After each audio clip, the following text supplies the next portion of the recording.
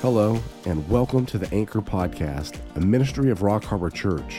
We want to help guide and grow you in your walk with the Lord by providing an in-depth study of God's Word. So please grab your Bibles and let's set a course for spiritual maturity. Here's Pastor Brandon with this week's message. One announcement before we start. I'm going to be going to the Kern High School District Board meeting on Monday. And one of the issues that I'm bringing up is they need to do something about this woman at Del Oro High School, this teacher who works for GLAD or Gleason or whatever, and who believes it's her job to groom the ninth graders in her class and not tell parents. So I believe, is Terry here? Not yet? Okay. So I believe the thing starts at 7. I'll give you more details on Sunday. But we're wanting to flood the place with people from our community that is against children being groomed.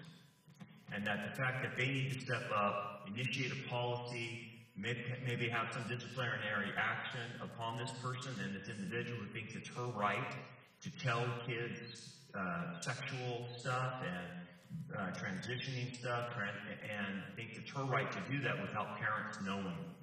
And so we're going to do that and present it to them in a nice way, but say you need to do something about this, and then the fact that we're going to keep coming back to board meetings until this is resolved.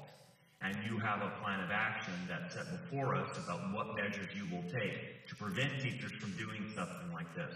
Because at the end of the day, the teachers need to teach their subjects, not their ideologies. And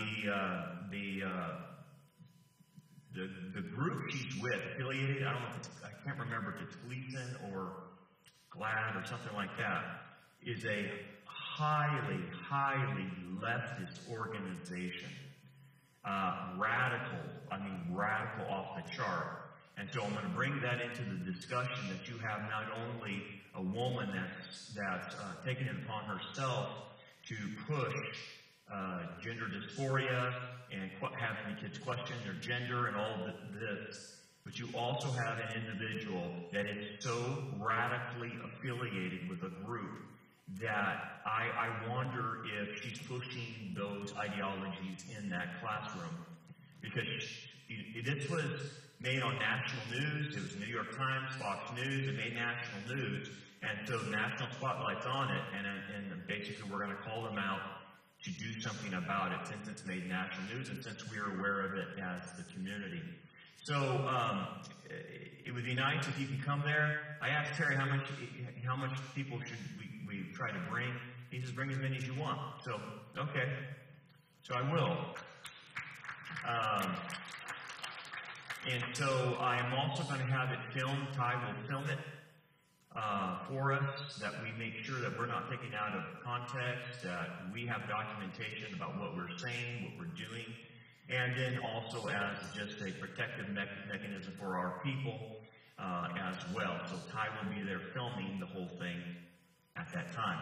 So join me on Monday at the school board meeting. I'll give you that later on. 7 o'clock, I believe, on Monday night coming up, okay? And again, at some point, man, you got to start taking stands against this. I'm not expecting them probably to do anything. I'm just going to be on the record of saying, I took a stand. I told you about it, and I warned you.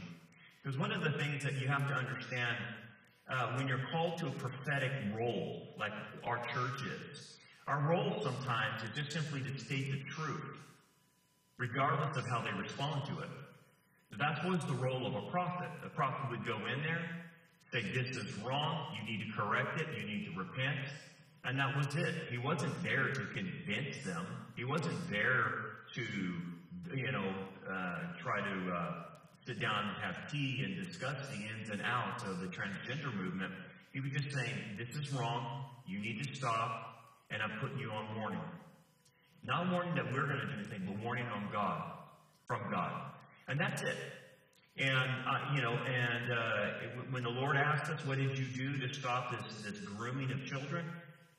We can say, we took our stand, we said what we needed to do, we warned, and we created our own school. That's what we did.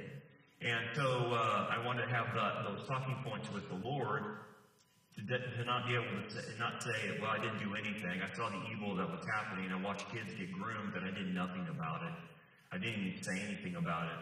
I don't want any heat from the LGBT community or something like that. I'm going to talk about that a little bit more in the prophecy update and talking about current events. The whole thing is structured toward what these child groomers are doing and how it's now entering into the church. So my whole presentation on that will be in line with that. But anywho, I want to put that out there. I know some of you leave after the first session, but I want you to be aware of it. I'll mention this on Sunday, and my hope is that we can flood that whole boardroom with people inside and out. So anyway, that's what we're going to be doing, okay?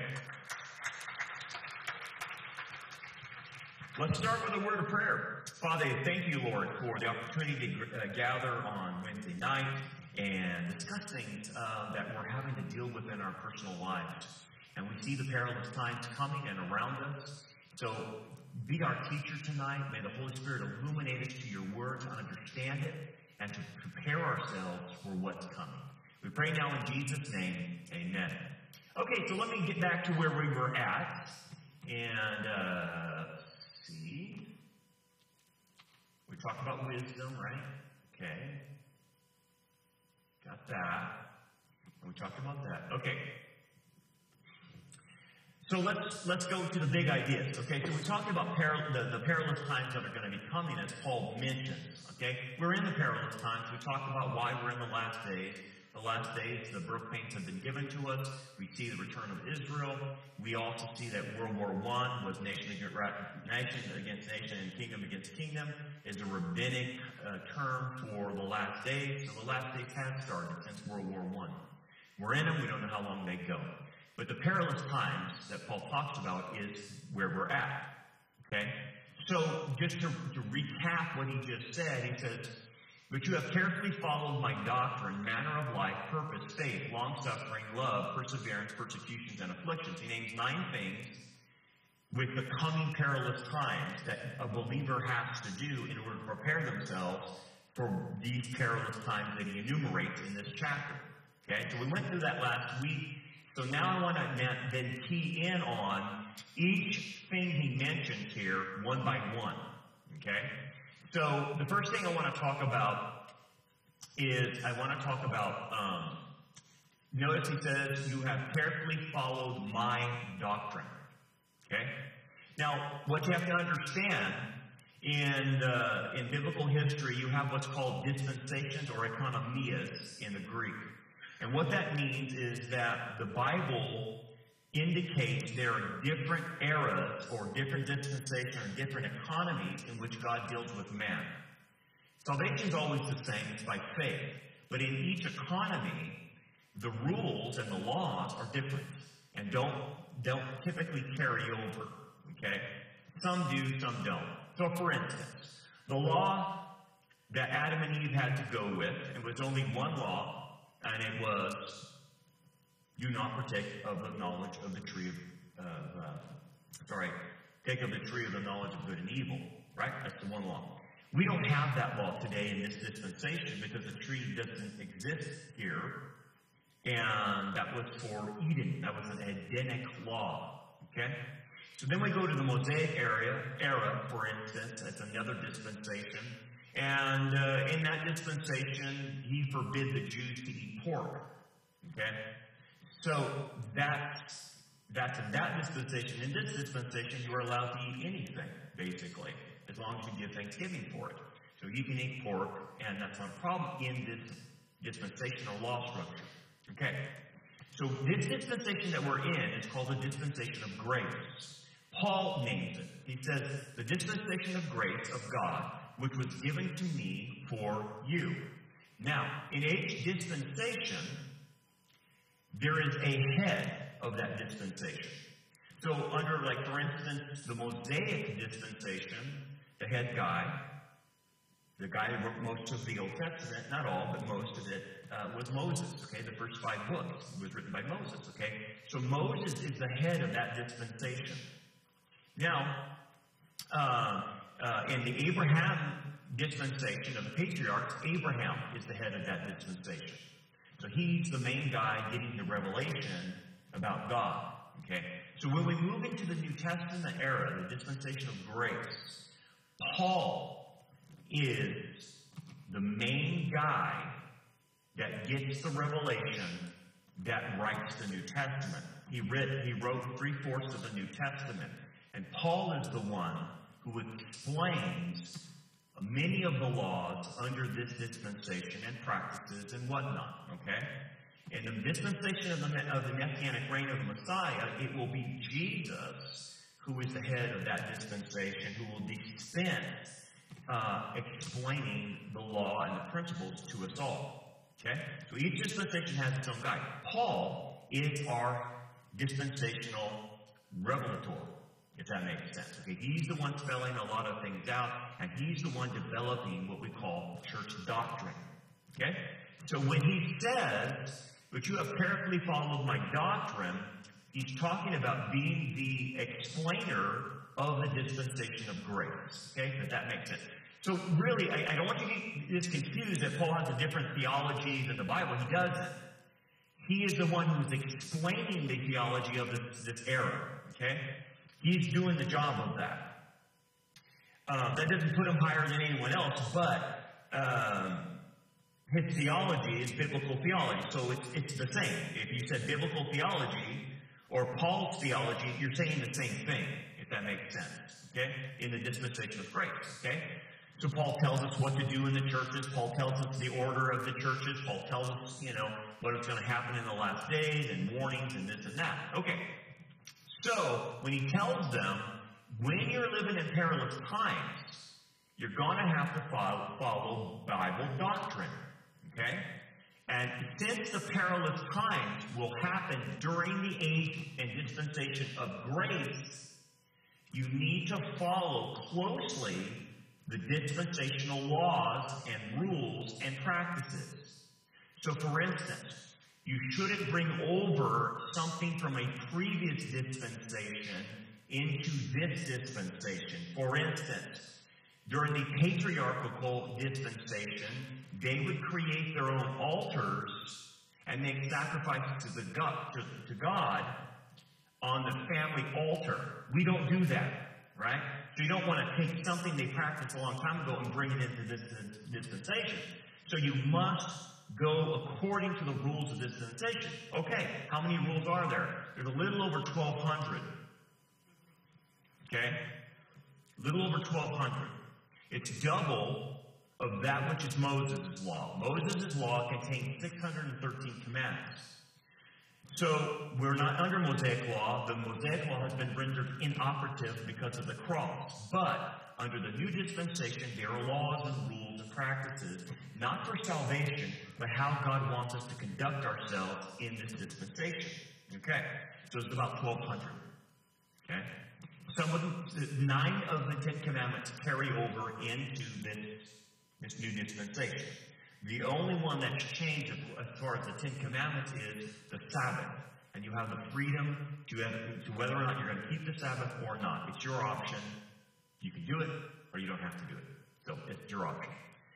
So anyway, the reason I'm going through this is because the first thing he says to the church is, you're going to have to follow my doctrine in perilous times. Okay? Got it, Paul. So why? Well, he says this to Timothy in the first letter to Timothy. And the real concentration is on the pastoral epistles at the end of Paul's life about the last days of the dispensation of grace. Now, the Holy Spirit expressly says that in the latter times, again, the reference to the latter times of the church age, the dispensation of grace, some, not all, but some will depart from the faith, giving heed to deceiving spirits and doctrines of demons, speaking lies and hypocrisy, having their own conscience seared with a hot iron, forbidding to marry, and commanding to abstain from foods which God created to be received with thanksgiving by those who believe and know the truth. Okay? So, we have to unpack this, because this explains why the perilous times will come, and if you don't know your doctrine, this is what will happen to you. So the key in all of this is you must know biblical doctrine. Okay? So for instance, why do so many Christians follow Bethel? Because Bill Johnson has come out and said, and this is part of the Arian heresy, that Jesus was God and then he came to earth and ceased being God, a misunderstanding of the kenosis in Philippians chapter 2, was only a man, and then after the resurrection and ascension, then he became God again. That was dealt with like in the 3rd century. And yet we have a revival of it at Bethel. And so their leader, under definitions, is a cult leader. Bethel is now a cult for not believing in the full incarnation. In order to understand the incarnation, you must believe that Jesus is the God-man. He never ceased being God.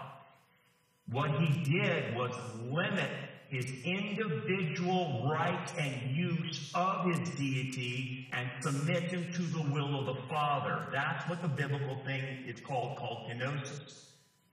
It is limiting his ability of deity to the Father, of when that's going to be used. And hence, when he does miracles, it is not him personally, the second person of the Trinity, doing the miracles. It is the Holy Spirit doing the miracles through him. And that's why when Israel went after him and said, you do works by the power of Beelzebub, Jesus calls that the blasphemy of the Holy Spirit.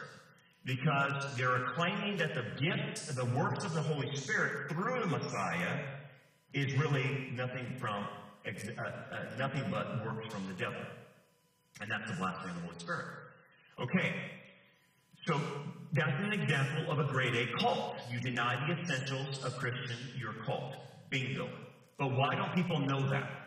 Why don't people just get up when he made those statements and just leave? Why do they stay there? You see what I'm talking about?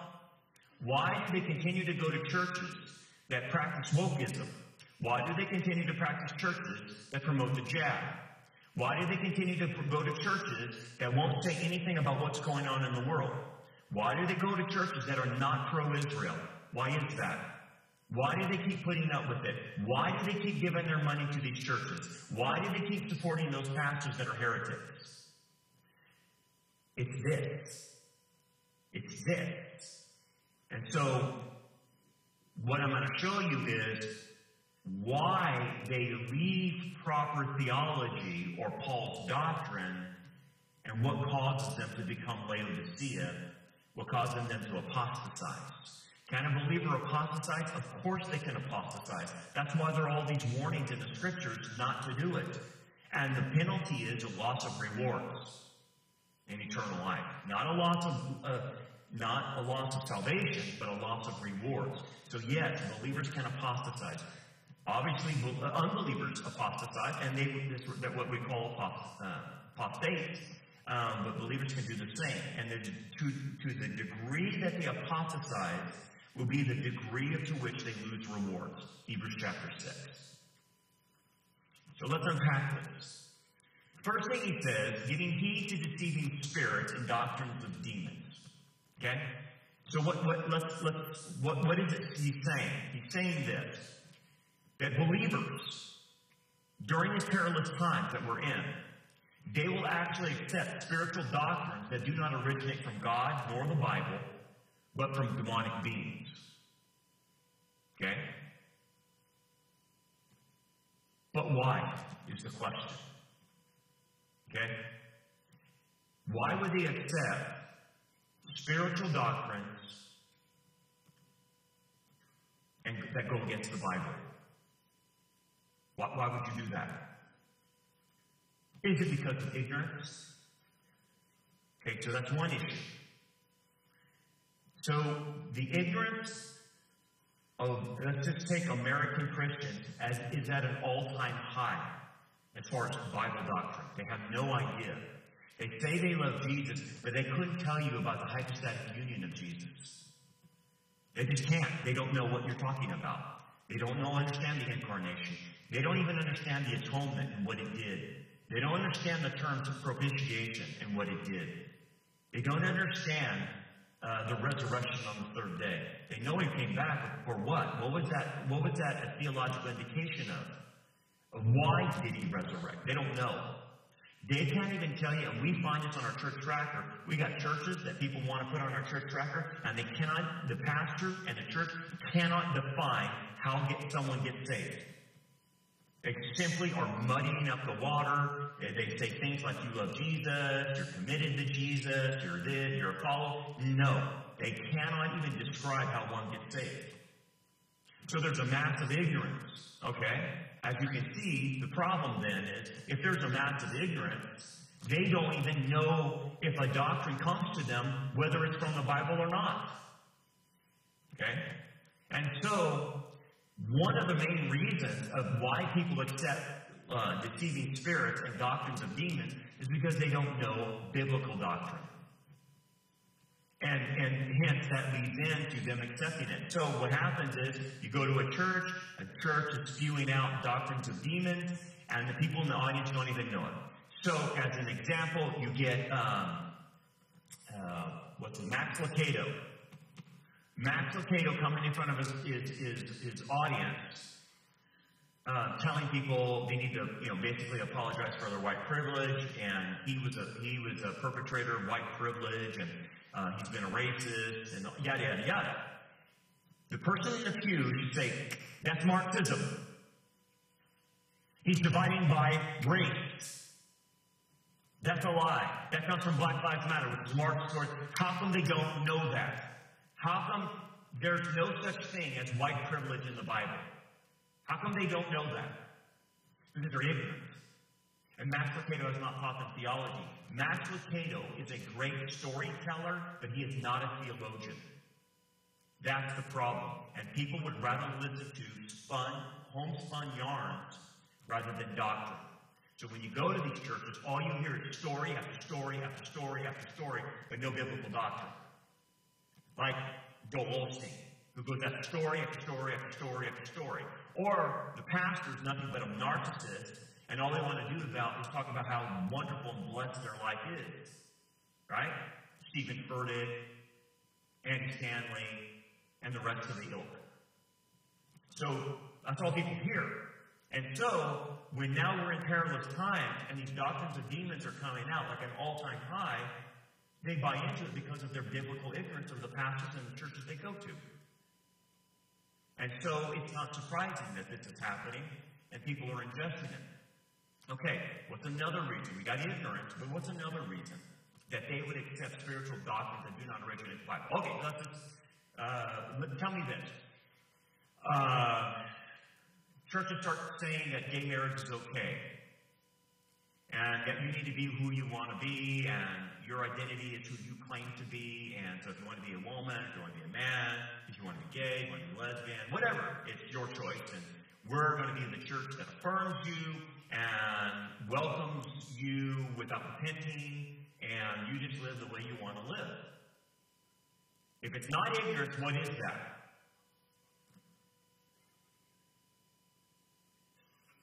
They know what the truth is. They don't want to live it. Okay? They're denying biblical truth. There's 7 passages that talk about this, and then Deuteronomy 22 talks about transgenderism. And it's as if they don't know those passages exist. Or this is what they'll do. They know they exist, but they'll explain them away. And one very clever thing is to do, some of those Levitical laws are part of the Old Testament, and we're not under that dispensation. And I want to say that you're absolutely right. The problem you have, though, in this dispensation, it's also repeated. It's also repeated in Romans 1. It's also repeated in 1 Corinthians 6. It's repeated in Revelation 21 and 22. It's repeated also in the Greek word porneia. Except for porneia, you may not divorce your spouse. Okay? What does porneia mean? Well, we get the word pornography. But what did porneia encapsulate? If you look what porneia encapsulated, it wasn't just having an affair on your spouse. It included bestiality. It included homosexuality, lesbianism, polyamorous relationships, polygamy. All those things were under the umbrella of porneia. So when they say Jesus didn't talk about gays or lesbians or gay marriage, he did, because the word in Greek is porneia, and it's an umbrella term for all sexual immorality that can be defined in Leviticus. Okay? So in this dispensation, homosexuality is just as wrong as it was in the Mosaic period. And what you realize is that streaming through the Bible, there is one moral code that keeps going through all the dispensations. Okay? And how does it fit? It fits under the sexual paradigm of thou shalt not commit adultery. And under that law, which is repeated in the New Testament, is the whole rubric and category of all sexual immorality under that law. So if you look at the Ten Commandments, they're a rubric or a category that filters into the rest of the laws and what's under that. So sexual immorality is under thou shalt not commit adultery. Okay?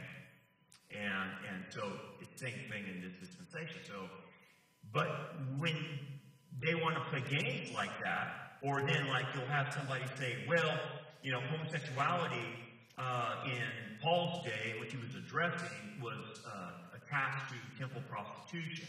So they were having sexual encounters at the temple in pagan worship. But he was not talking about a man and a man or a woman and a woman being monogamous and having an intimate relationship. That's bogus. That's absolutely bogus. That's taking that out of context. In fact, what Paul will say is he lines everyone up and he says that's not acceptable in 1 Corinthians 6. It's not acceptable behavior for a Christian. So it's dealt with. It's very plain. It's black and white. So the reason people go against it and accept doctrines of demons, which would be have sex with anyone you want, which is a doctrine, or be free to be what you want, a boy or a girl. Be free to love what you want. Okay? That's a doctrine of demons. It goes against the paradigm of what God restricts. Therefore, they accept it because they reject God's law because it gives them the ability to practice what they want to practice guilt-free. And that's the big issue. It's guilt-free. Why do you think they want societal acceptance? Because it relieves them of the guilt of the practice. Because your conscience, if it's tender, can't hardly bear when you break God's law. It breaks you. It brings pain to your conscience. You feel bad, and that's a good thing. It's supposed to drive you to repentance. But if you're doing something you don't want to repent, then you have to find a way to reprieve the guilt and the pain of the guilt. So you do it by twisting Scripture, going to a church that approves it, and then pushing it on society so you get societal approval so you can sleep at night. That's what's happening. But this is why they accept doctrines of demons. It's a demon. Okay? Yeah, Karen. We'll have the microphone there. Just 1 second. Would you explain 1 Timothy chapter 4, verse 3, forbidding to marry? I will. Hang on. It's on the agenda. It's in this passage. So you have, okay, let's establish that. You have ignorance, and then you have willful disobedience. Okay? That's why they accept doctrines of demons. Let's go to the next one. Speaking lies and hypocrisy. Okay? What is this about? Well, as I put there in the red, you can see, it's that they know what they are saying is not truthful. They personally don't believe it, but they do it anyway. And why would they do that?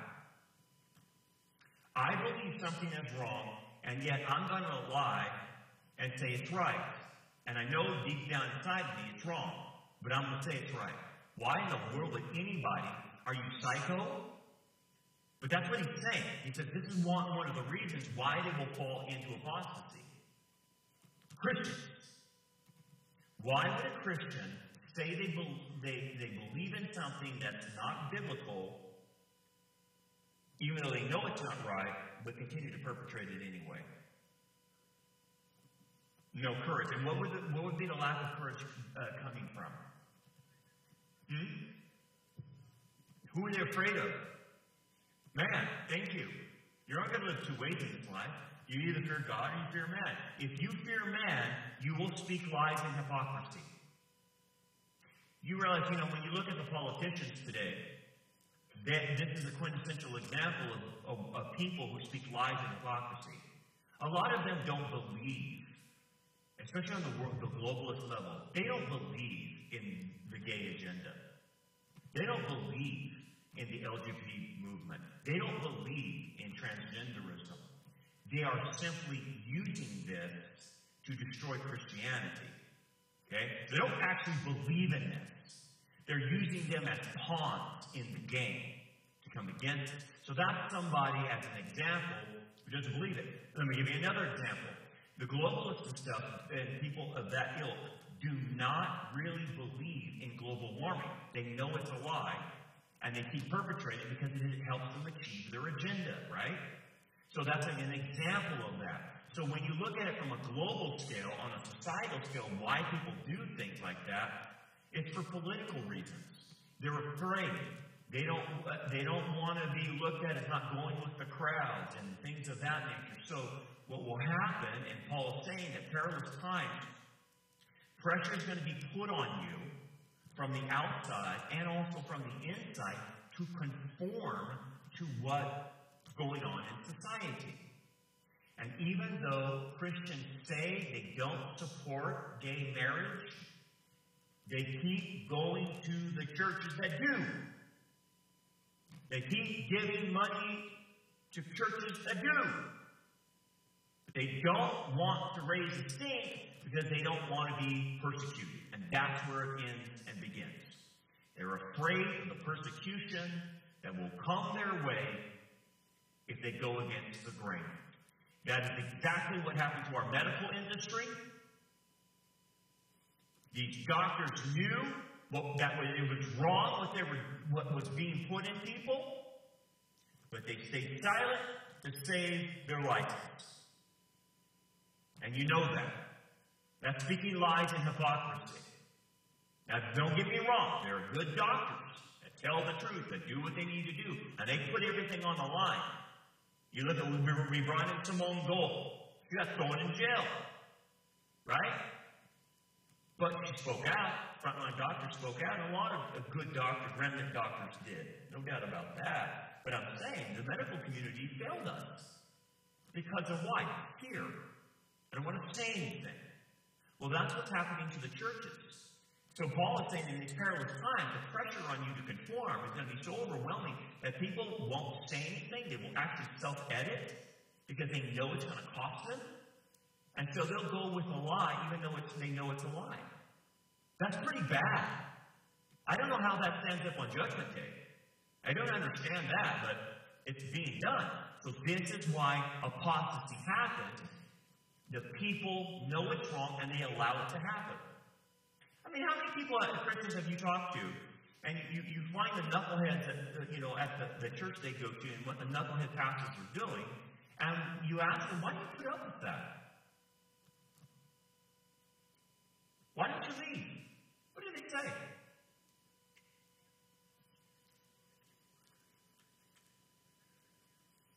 Well, Grandma's buried in the church's cemetery. I can't leave Brandon. My friends are there. Are your friends a bunch of apostates? Do they accept that nonsense? Well, my friends are there. My Sunday school class is there. My Bible study is there. Why do you continue to go and give them money and show up and give them your presents when you know they're doing wrong? Why do you do that? Well, it's all, none of it's valid. None of the excuses are valid. I know what the excuses are. I've heard them all my life. But none of them are valid. If you see someone promoting lies, you're supposed to leave. Otherwise, you're a hypocrite. And that's basically what it turns into. You're a walking hypocrite. You know it's wrong, and you continue to go there. Okay. I'm not answering for you on Judgment Day. That's you. Let's go to the next one. Having their conscience seared with a hot iron. What? Having their conscience seared with a hot iron. So this is the third aspect that why people apostatize. So in the red, I've explained it. They won't feel the pain coming from their conscience concerning their hypocrisy and their lives. They don't feel anything. Well, here's what happens. Not only does the Holy Spirit convict you as a believer, your conscience should condemn you too. Okay? So let me explain how the conscience works. The conscience works and grows as your theological knowledge grows. Okay? So, as you grow mature, your conscience goes up to that level.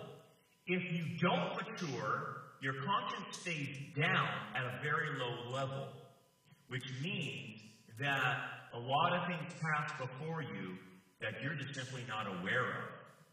That's wrong, and you're just not seeing it, and your conscience is not convicting you because your conscience is at maybe a kindergarten level when you should be at a college level in your conscience as far as knowing biblical theology, right and wrong, and this and that. Okay? This is the problem with most Christians.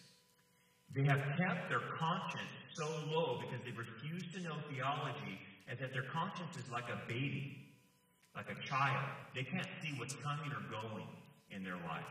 They don't know if that's right or that's wrong, even on black and white issues, because their conscience doesn't convict them. Okay? Now, there's a thing you have to understand.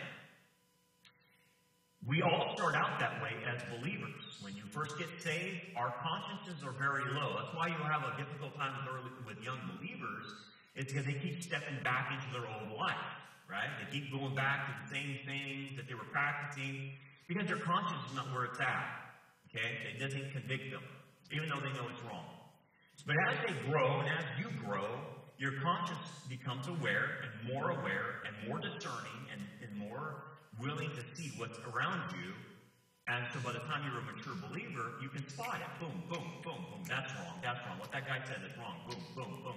You can spot it. And if you do something wrong, your conscience will bear in on that and say, hey, man, you messed up here, dude.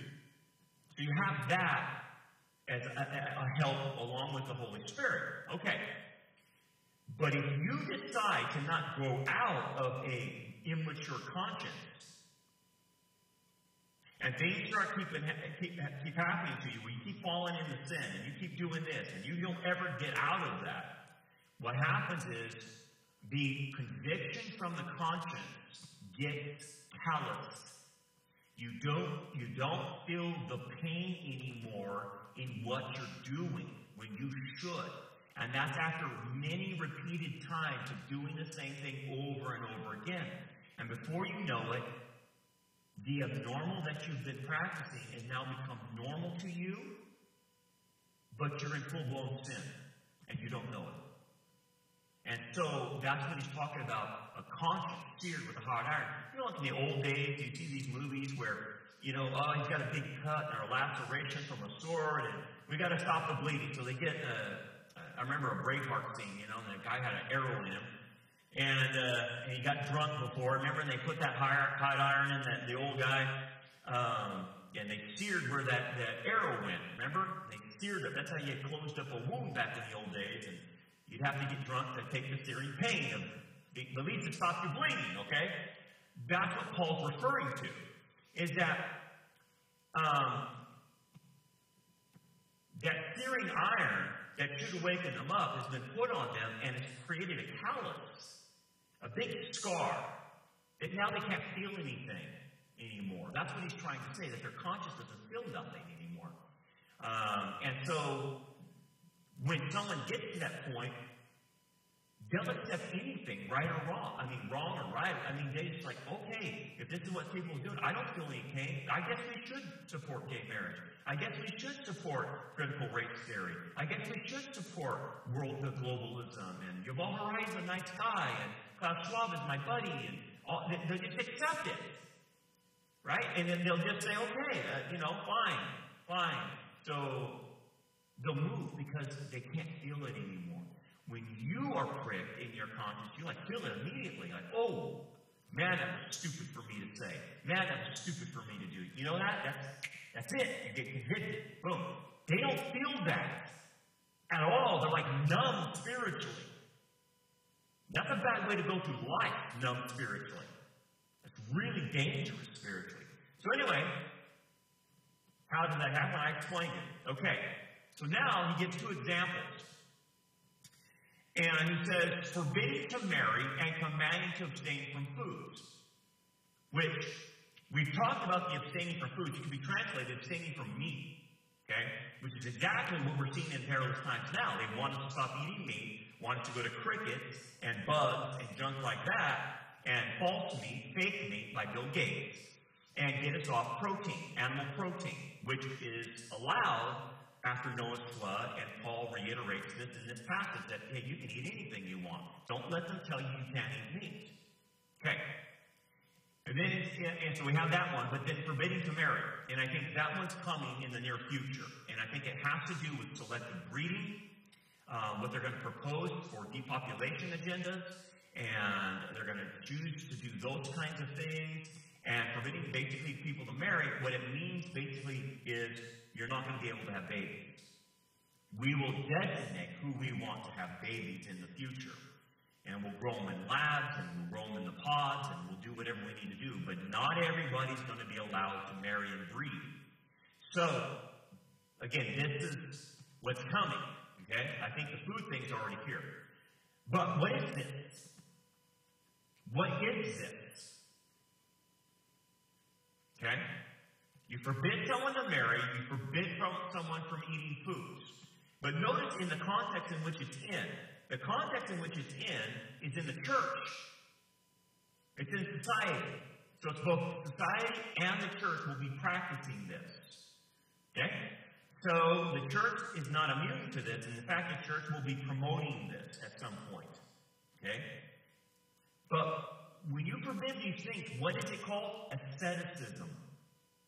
That's what Paul is saying is going to happen, is they're going to practice asceticism for spiritual gain. So let's explain it a little bit more. What is real asceticism? It's following demonic or man-made doctrines to achieve a higher spiritual state, to spiritually evolve and become one with the God.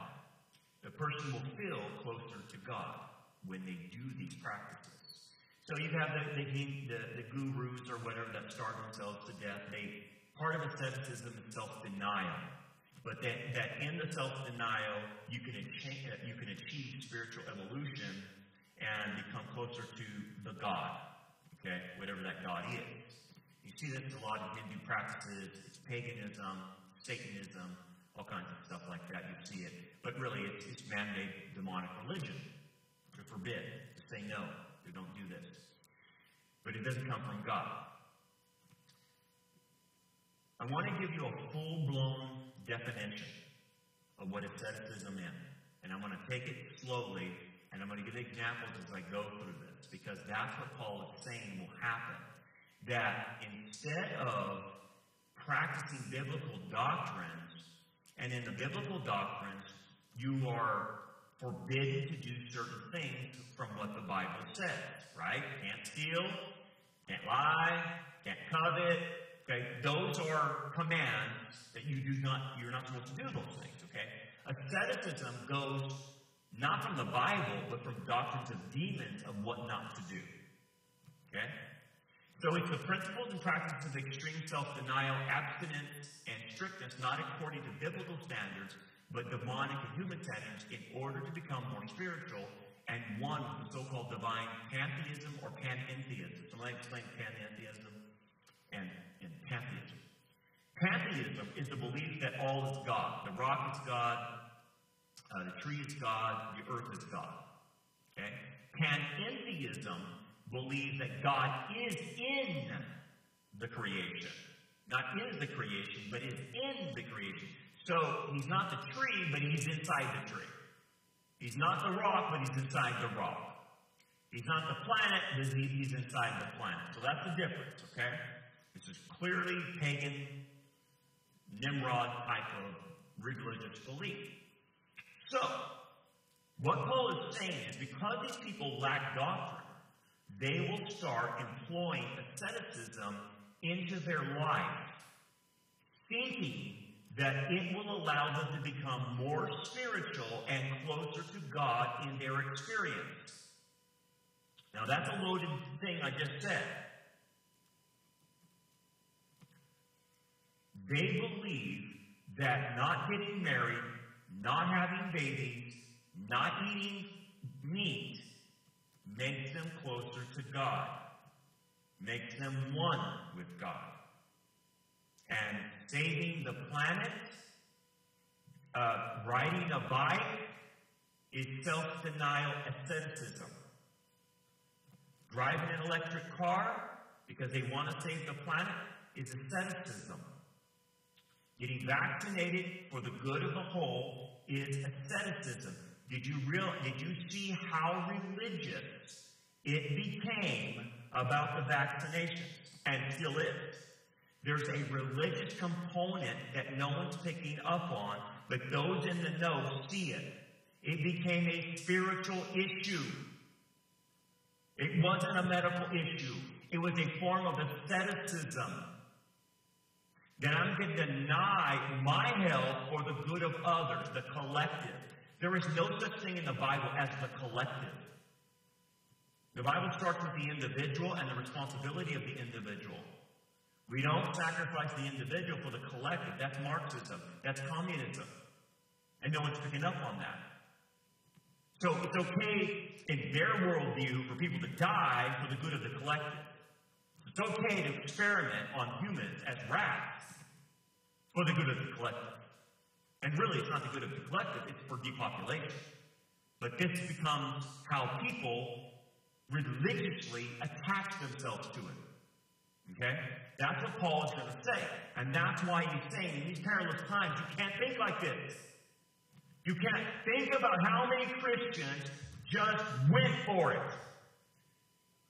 Why did they do that? Did they not have any prick in their conscience? Well, sorry, their conscience is seared. How could they? Did they know the doctrines that I'm not supposed to put anything in my body? That's experimental, the Nuremberg Code, but also as my body is a temple. I'm not supposed to do anything that would damage my temple.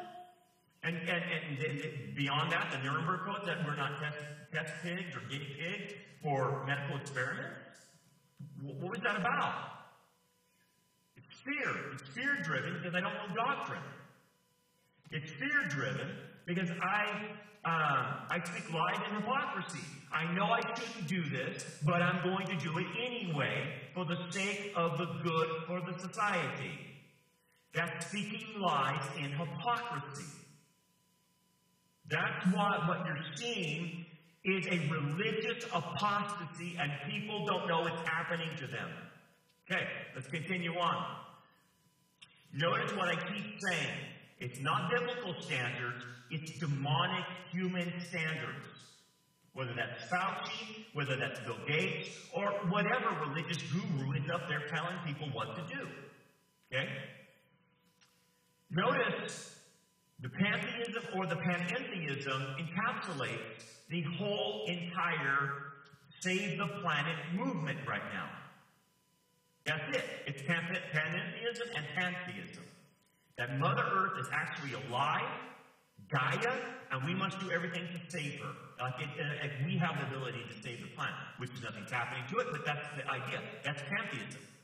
So right now, this whole save the planet, you can't look at it as a political issue, it's a religious issue.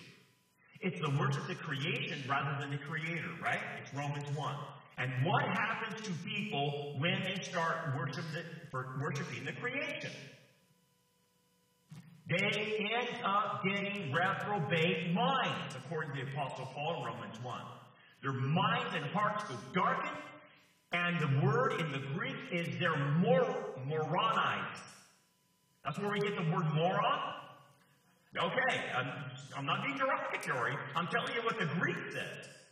That when they suppress the truth and worship the creation rather than the Creator, they are moronized. And they start thinking like a moron. And they do things like a moron. That's why none of it makes sense when you're looking at people, because a religious moronic thing is happening because they're following standards of demons or human standards. Okay? Let's continue on. Positively, it also allows the individual the ability to unify on non-biblical issues.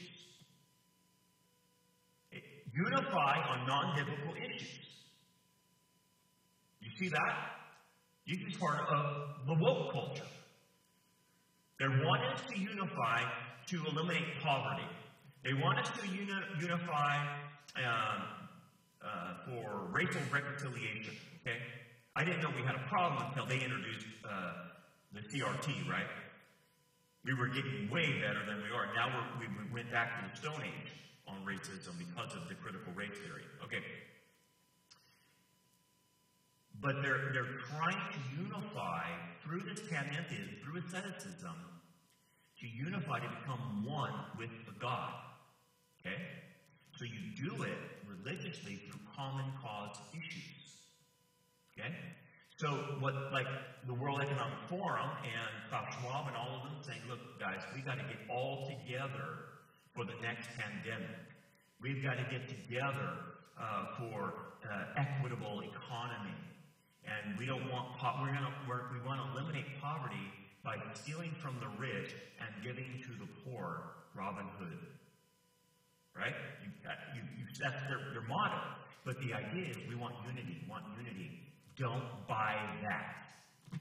Unity is only allowed biblically if truth is behind it. You do not unify with anyone that's not practicing or believing in truth. So what's happening to Christians? They're getting caught up in this, well, we just got to put our differences aside and come together because we all love Jesus. No. The prayer that Jesus had in John 17 is, Lord, sanctify them. Set them apart in unity by your truth. That's what they meant. You can only have unity if it's involving the truth, not man-made things. Okay, let's continue on. Positively, it allows the individual to unify on non-biblical issues that have been spiritualized by demons and mankind. So it's a spiritual issue when they unify, okay? And they express these demonic or man-made spiritual virtues in accord to the spiritual will of the demon or human via submission to the practice and mode of life.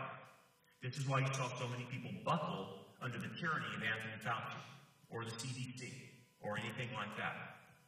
This is why you see so many people bow a knee to a fake pastor or a fake church. Furthermore, the practice allows one to feel closer to the divine and more pious. Asceticism does. What do you mean? Well, the hard truth of the matter in Christianity, if you want to draw closer to God, there's only one way to do it. It's through obedience. That's it. If you love me, you will keep my commands. If you want to be more spiritual, you want to be closer to God, obey Him. It's that simple. But that's hard. That's not easy. That's a long process. That's a long road. Because people want to do the shortcut. They want to shortcut to spiritual maturity without going through the process of the day in, day out obedience and growing and learning about their issues. They want a shortcut. So the demons and humans will give them a shortcut. Do this or not do this, and you'll be spiritually mature. That's what the cults do. through their rituals. Whether like the Mormons, they get married in the temple, when they do that, now they're super spiritual now. And the guy gives her secret name. Can you imagine the guy's going to resurrect the woman from the dead, not Jesus in Mormonism, with her secret name that he gives at his wedding ceremony? That's insane, right? But when you look at Mitt Romney, you understand he believes that. And he understands he's going to be a god on the Star of Kolob and have multiple sexual wives for the rest of his life, in his polygamous life, afterlife. So when you look at that, you're like, dude, you're fouled up spiritually. Why would anyone follow you politically? But anyway, what happens is, it puts experience over theology. And that is the problem we're having in Christianity right now. People are putting experience over their theology. So theology is not taught. So what happens is, I can tell you what the church services look like. You got 45 minutes of worship music, and they turn the thing so loud that you have to put things in your ear, and there's churches here in town that do that, and people have left and told me they can't take the volume. And you look, in Bruce, our sound guy, professional sound guy, he'll tell you anything over 80 decibels, it starts jacking you up. So you walk into a church and you have to put things in, and they say, well, you're just an old fuddy-duddy, and you're just old. Don't believe that. That's a spiritual issue. What are they trying to do? I know what they're trying to do. Is the intent of playing that music that loud is to put you in an altered state of consciousness. And by the time the pastor gets up there, he can say, I tiptoe with tulips and fairies, and you would believe it. After 45 minutes of head-banging, Megadeth music that is so loud that you can't even hear anything, and you leave the church with ringing in your ears, that's meant for your experience. And so people walk away. I had a great experience. Love the smoking lights. Yeah, you can see that on the local churches here. Love the smoking lights. What are you, insane? What do you think when the Apostle Paul walked in the church and saw smoking lights and a laser show, and the music's up about 95 to 100 decibels? What do you think Paul would say? Because you've ruined the church. But anyway, experience over theology. Okay.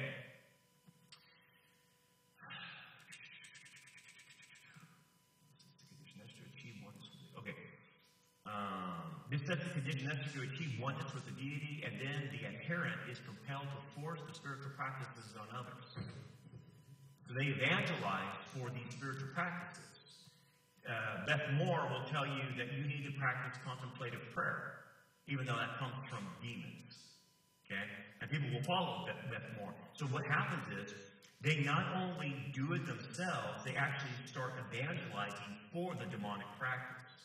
And start pushing this all over. They're not content with it staying where it's at. So this is where you have false methodologies spreading through Christianity, and they're all experience-based driven. All of them experience-based driven. Prayer circles, prayer labyrinths, walking the labyrinth, centering prayer. The what? Anagram. All these kinds of practices are just experiences. And it leads people away, obviously, but they bite into it. Okay, so then what happens at the end of it, the renunciation of biblical principles and practices allows a person to feel free of biblical restraint. This is what they consider freedom, okay? And it's deceiving to thinking that they can achieve a higher spiritual state through these practices and experiences. So think about how dangerous that is. That the demons, through asceticism, are getting you to the point where there's no moral restraint on you anymore, and have convinced you that that is the true nature of freedom spiritually, is to have no restraints on you. Now, that's what a lot of people believe. That's why they say they're religious and they're spiritual, but they're not.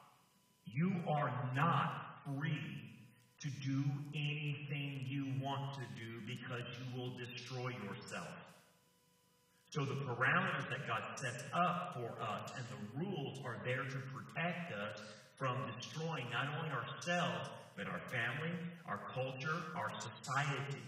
Our society is being ruined by people who want to do anything they want. And then, like this is saying, what will they do? They will promote it to other people. Just like the teacher at Del Oro is promoting her unrestrained lifestyle on kids. So that she can sleep at night thinking that she did her spiritual duty and that she's closer to God, whatever God she believes in, and that this is the way to achieve her higher spiritual state. It's all religious. It's all about religion. That's what the whore of Babylon is about. And it's mainly driven through asceticism. So Karen, I hope that answers your question about why, and then some, about why they will forbid the practice of marriage. It's not just as simple as we don't forbid you to marry. It's all about asceticism and making you feel higher and closer to God when you're not obeying, you're actually disobeying. It's a con job by demons. Okay, I gotta stop there. Any questions? Clear as mud, I hope. That's a lot. That's a lot. But that's what Paul is trying to say. So we're going to continue this next time in understanding and fleshing out the doctrine that Paul established.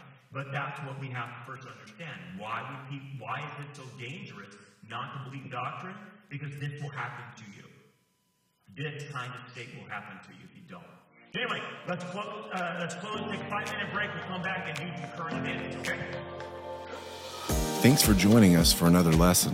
We hope that this message is a blessing for you and helps you grow towards a more mature understanding of God's Word. For more information about our ministry, we invite you to check out our website at rockharborchurch.net. Until next time, remember, keep looking up, for our redemption draws near.